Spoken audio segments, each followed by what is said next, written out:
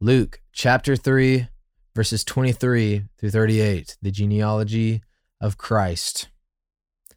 Jesus, when he began his ministry, was about 30 years of age, being the son, as was supposed, of Joseph, the son of Heli, the son of Matthat, the son of Levi, the son of Melchi, the son of Jannai, the son of Joseph, the son of Mattathias, the son of Amos, the son of Nahum, the son of Esli, the son of Nagai, the son of Maath, the son of Mattathias, the son of Simeon, the son of Josech, the son of Joda, the son of Jonan, the son of Reza, the son of Zerubbabel, the son of Shealtiel, the son of Neri, the son of Melchi, the son of Addi, the son of Kosam, the son of Elkmadam, the son of the son of Joshua, the son of Eleazar,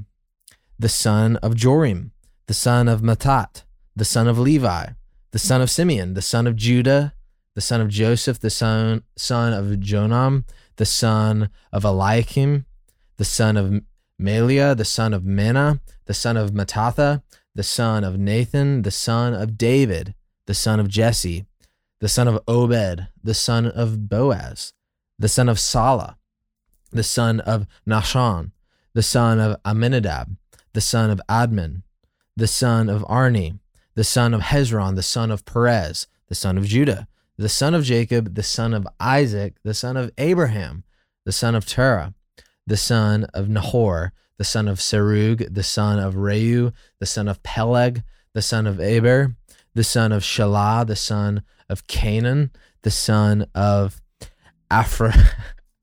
Arphag, something with an X, the son of Shem, the son of Noah, the son of Lamech, the son of Methuselah, the son of Enoch, the son of Jared, the son of Mahalaleel, the son of Canaan, the son of Enos, the son of Seth, the son of Adam, the son of God.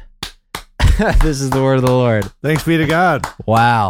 That's the second time I've heard someone clap. I clapped this time for a genealogy recently. Christian Cawthon read the genealogy out of Matthew a few weeks ago. I got into a rhythm with it. Then you did. Verse 36, ARPH, A, this is what got me, XAD. Arphaxad. Arphaxad. I don't know. Yeah. Well, I just got to it and I was like, I don't know how to read anymore. Like my brain was like went to like K5. Well, here's what I think. I think that we have just established a Christ Covenant tradition. A few weeks ago at a young adults night, Christian Cawthon read a genealogy and the room applauded like very organically. Oh yeah. When she finished. It was amazing. When you finished, I was like, I had my hands up ready to go. Wasn't even really thinking about it. I think from now on, when a genealogy is finished reading, we applaud. Let's go. Can't wait till like the next Duck and Goose Summit, and it's like Wayne Grudem. And Wayne Grudem reads the genealogy, and we all start clapping. Yeah. Hey, it's also clapping because not just because it's like, oh, you finished it, but also like, I think it's very good that we read these. There we go. I think it's very good that we don't skip over these. And every word of God is inspired. It is breathed out by God, and these are words of God. And so just pick a name. Just pick a name. Well, I was actually gonna, before we hopped into the names, I had like a thought about why this is here. Yeah. And so, Luke, it kind of seems random, especially, like we don't really think of genealogies. Not today. We don't. Not today. We don't so much. Ancestry.com maybe, but not like this. Yeah. And so we get to this and it's like, okay, Luke's been telling some pretty awesome stories. Like he kind of like does the best job telling the Christmas story. And, so we're riding with Luke. And then we get to this and it's like, I'm going to skip to chapter 4 is, if you're like reading through Luke, like that's oftentimes like our inclination. But, a couple things, like, first of all, you can almost, like, to me, there's almost this sense. So Luke is writing to Theophilus, and this is basically like a discipleship letter. It's like this man in, Roman leadership likely, and Luke is writing this well-ordered account Yep. of, and basically, like, if you know anything about how we got the Bible, around, the couple decades or several decades following the death and resurrection of Christ, there were all these accounts of Jesus's life and death going around, and some inspired, some, were bits and pieces, and some were outright lies. And so it's really interesting. Luke at the very beginning says, I want to make a well-ordered account. That's right. That you might, basically grow in the faith. And so this genealogy, there's almost like this sense of frustration that sticks through, where, I can almost imagine, like, there's all these people who are doubting Christ, who are ridiculing Christians. And basically the criticism is that they kind of like found this random guy from Nazareth and now they're calling him God. And, there's nothing special about him. They just are perpetuating rumors about him.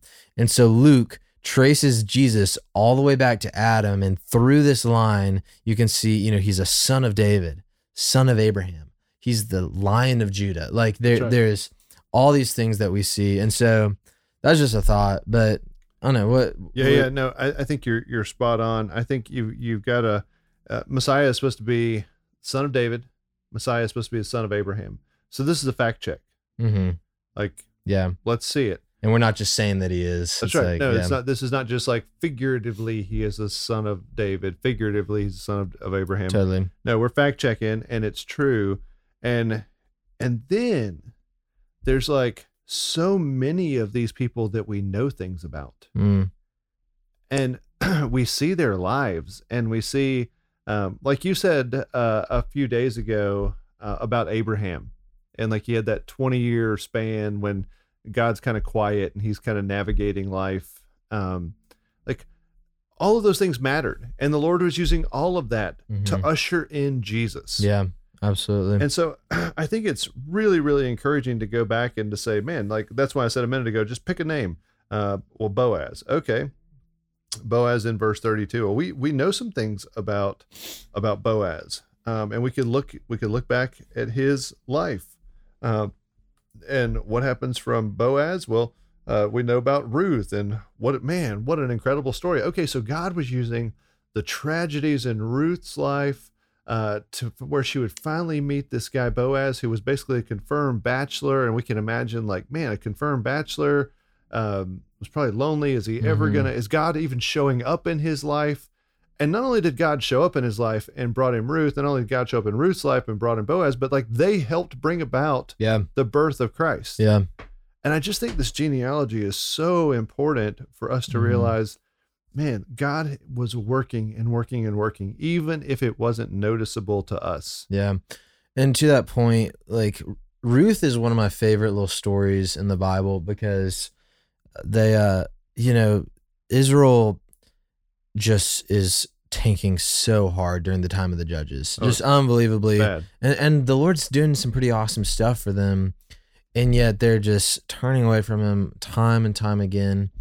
And in a way, the Lord like begins giving them over, and he allows them to face oppression and famine and all these hard things. Sure. And when you read the book of Judges on this like macro scale, it kind of seems like God is like withdrawing and punishing, and he just like can't get through to the people of Israel. But then in Ruth, the first words, in the days of the Judges, there was a man, and it tells us this really short little story of some of the men of Israel going off, some brothers and their mother and father going off to Moab, and then they marry a Moabite woman. That's right. And so it's the time of the Judges. Israel's not in a good place. These men are marrying, these Moabite women, and yet God like looks on Ruth with mercy because of she fears the Lord and she's loyal, and it's a powerful story of like God's faithfulness. And when we just trace through this lineage, we see God brings redemption and order and kingdom out of human failure. And that is true on as big a scale as a genealogy that spans millennia. It's also true on as small a scale as the life of Thomas Nelson and like the life of Will Carlisle. Yeah, the Lord is faithful to his promises. He will keep his word.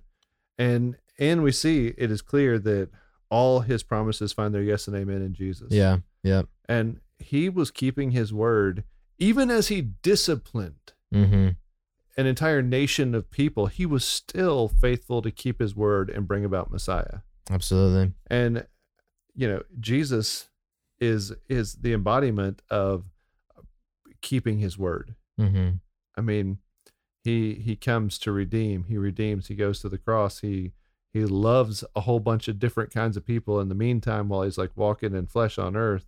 And so, yeah, I think when I see the genealogy just in a macro view, I think what we see is the Lord is faithful to keep his promises, and his promises find their yes and amen in Christ. That's what I see when I just like scan the whole thing. Amen. It's a great word from a great text that is great evidence that Jesus, Son of David, King of all, is worthy of our worship, and God is good and faithful. So let's meditate on that today. And, if you want to ridicule me for any of my pronunciations, be sure to reach me at thomas@christcovenant.com. Be checking those emails right away. Yeah. For Thomas Nelson, this is Will Carlisle, and we'll see you tomorrow on Our Daily Rhythm. Thanks for listening to Our Daily Rhythm.